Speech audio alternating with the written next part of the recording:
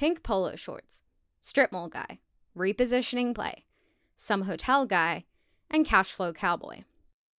Those are some of the accounts that make up the big wide world of real estate Twitter, and they all have at least one thing in common. They're all anonymous. Over the last few years, these accounts have gained thousands of followers by offering up opinions, real estate deals, anecdotes, statistics, and real estate jokes and memes. But why is Twitter such an important platform for the real estate industry? And why are these accounts anonymous? This is Deconstruct, a podcast by The Real Deal.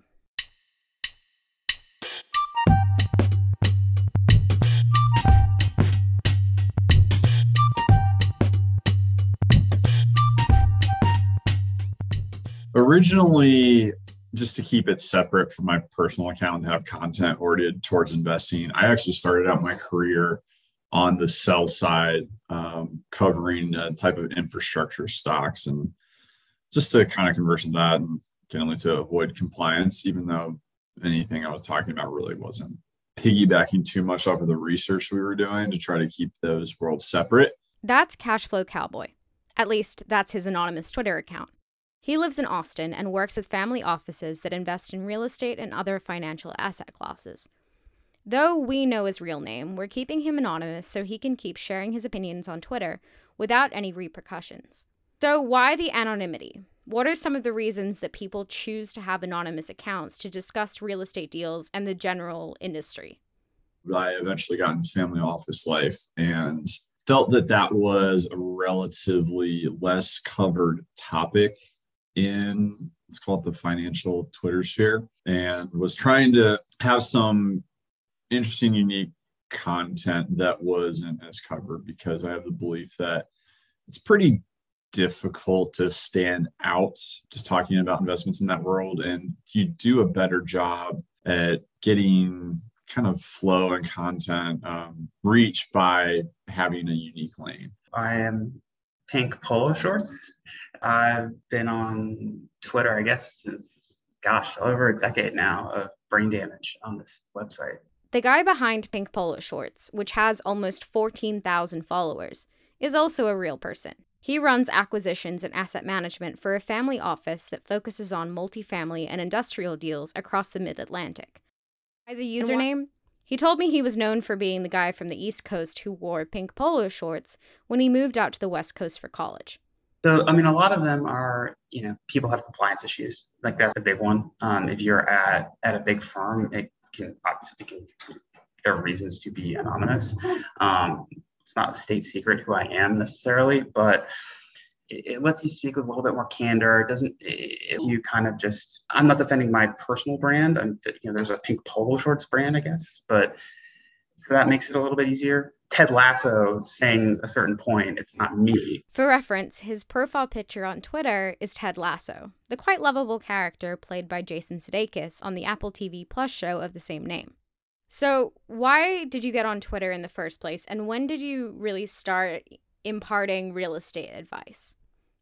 Gosh, none of this is, I hope none of this is advice. It became a little bit of an outlet for me, just because of going from having my life being very structured and working on a very fast pace to I didn't have time crunch the way you said, a lot more free time. And so it was a way for me to kind of just express myself. And, this was, I guess, 5 years ago. And so it was a little bit of a different space. It was, I guess, a little bit less commercial. And God, I sound like I'm talking about a band.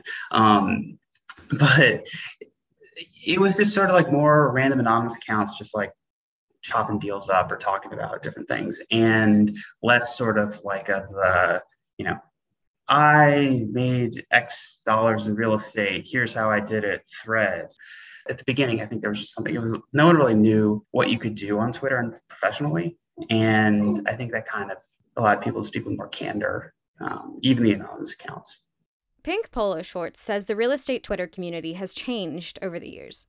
He thinks more people are on the app to score deals, raise capital, and less so just to share what they think about the industry in a more candid manner.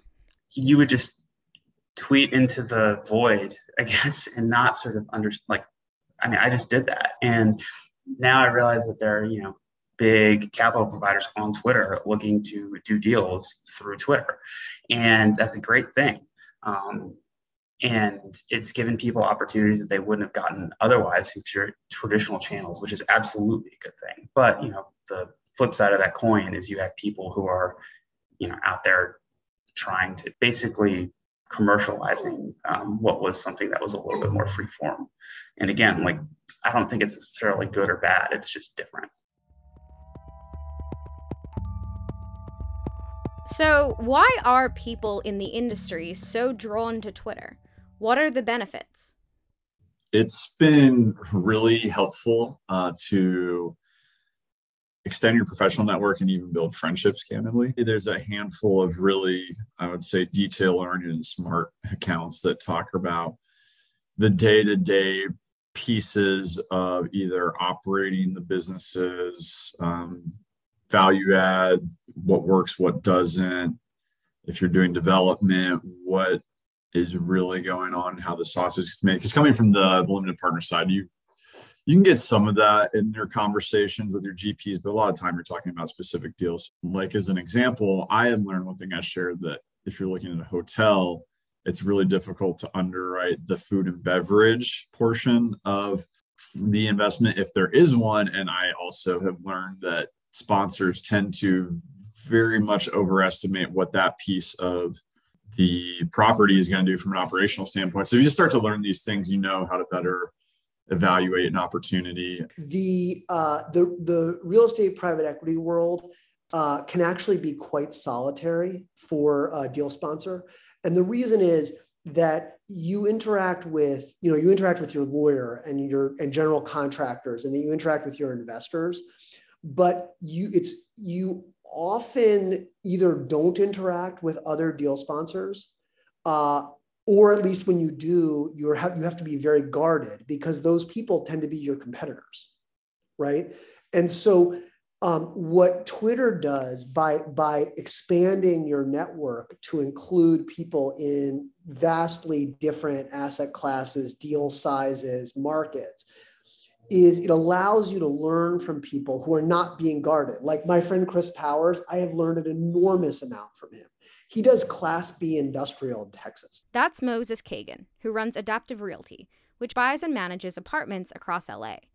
Moses is a big name on real estate Twitter and has more than 63,000 followers.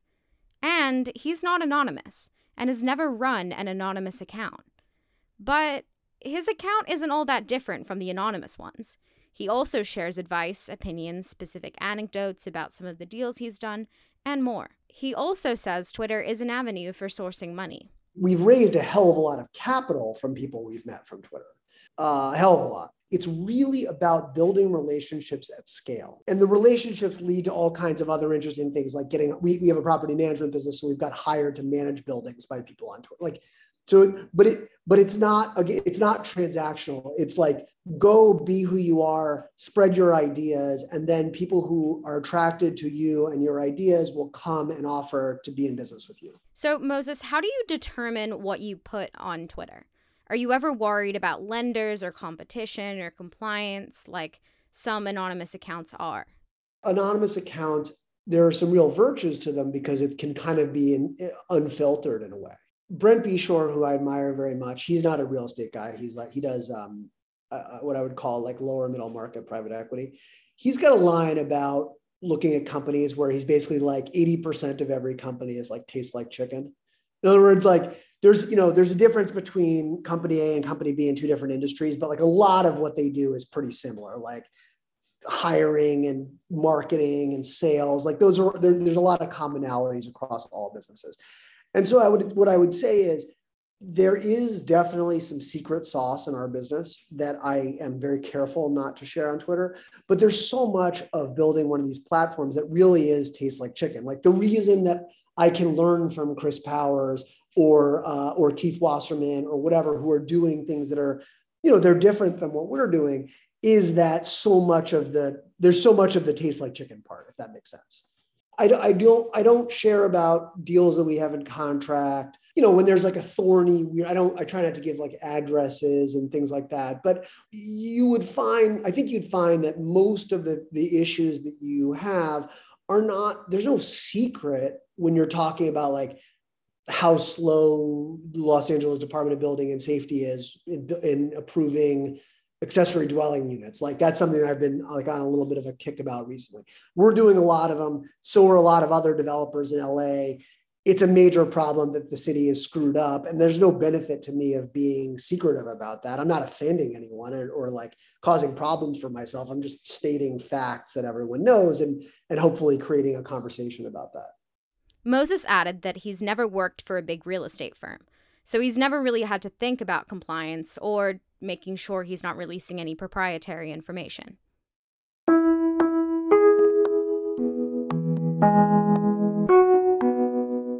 There are plenty of people on real estate Twitter who aren't anonymous, mostly people who, like Moses, run their own investment firms. Keith Wasserman, whom Moses just mentioned, is one of those people. I think I got on a long time ago, but I didn't really start using it as much and gaining followers and being as active until years ago. I don't really know when I started hitting the inflection point and becoming like a micro thought leader, whatever you want to call it. But I've always enjoyed it. And I think I just started spending more and more time on it as I saw more and more people and that I started communicating with. Keith helps run Gelt, a multifamily investment firm based out of LA. On Twitter, he's also known for his love of compounding, 1031 exchanges, and NFTs. He bought a CryptoPunk NFT that serves as his Twitter profile picture. So historically, real estate has been a very old boys kind of network and very guarded and not really like talked about openly. And I think I sort of started posting on Twitter, like just what my thoughts were, what was going on in our business, what deals we're working on, like some of my challenges, some of the successes, and just really opening people's eyes to this wonderful asset class, which a lot of people don't really have access to, I'd say. So if it's, beginning entrepreneurs that want to start real estate investment businesses, developers, investors, just anyone in this ecosystem, I think there's millions of people in the real estate world, but there wasn't a lot of active people on Twitter discussing real estate. I asked Keith a similar question to Moses. Being a public account, how do you determine what you put out on Twitter? Are you ever worried about lenders or competition or compliance? Yeah, so I can't like directly solicit, this is the new deal we're raising capital for. I can't talk about our platform. I could talk about the way we look at deals, and I need people just to reach out to us if they're interested, kind of thing. So that's how I've gotten people to invest in our deals, not directly showing them, this is the open deal that we're buying, but more, this is the kind of stuff we're doing. And, if you're interested in learning more and stuff, contact me. He says he did get in trouble once, though. I recently got in a little trouble. I sort of put whatever I feel out there, and it's sometimes only one person. I thought it was a net positive. And I think you even put it in print, and I was happy with it. I'm like, I put something like, yeah, sex is cool, but have you ever done a massive cash out refi? And I thought it was really funny and cool. And I got a lot of positive feedback from that one. One of my mentors is like, what if a lender sees that and they're more conservative? And I'm like, you know what, maybe one of them might think that. But I think at the end of the day, we're all people, and it's pretty funny. And I think probably other people talk about it. It's probably a net positive, I think.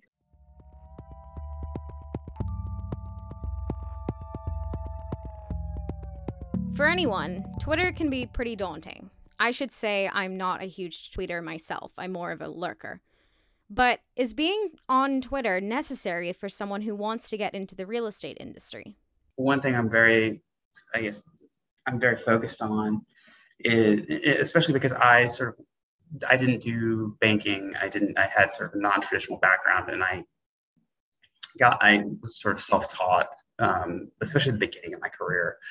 And I'm very cognizant of the fact that there are younger people trying to build a career on Twitter, or there are folks who are looking to invest in real estate who don't necessarily don't have as much experience as other folks. And it's very easy to lose money or go do things that are not productive. And I just want people to understand the risks that are out there. The other day, Pink Polo Shorts tweeted, saw an Instagram real estate influencer define cap rate as market rent divided by purchase price plus cap X. So be careful out there. To clarify, that's not how you calculate cap rates. It's the ratio of net operating income, or NOI, to a property's value. He also thinks people on Twitter should be more open about the risks associated with investing and that all deals are nuanced and different. What I have a problem with is people who are saying, this is my investment vehicle, and they're not open about the risks that they're taking or about the product they're actually delivering. And I just want people to be aware of that. I had a tweet the other day about what the total shareholder return for MAA was over the last 5 years. And I think it was like a 19% compound annual growth rate over the last 5 years. That's daily liquidity, lower leverage, best in class management. And if you're doing a private real estate deal, you need to do significantly better than that, in my opinion, to justify the illiquidity risk, the higher leverage, and execution risk compared to MAA. For the most part, Moses and others think that real estate Twitter is a pretty welcoming community. He says someone will always be willing to jump in and answer a question. There's no real estate Twitter, and this is you don't get a badge or something. We're not sending out hats. It's just a bunch of people who like to talk about real estate, and basically we've all more or less found each other.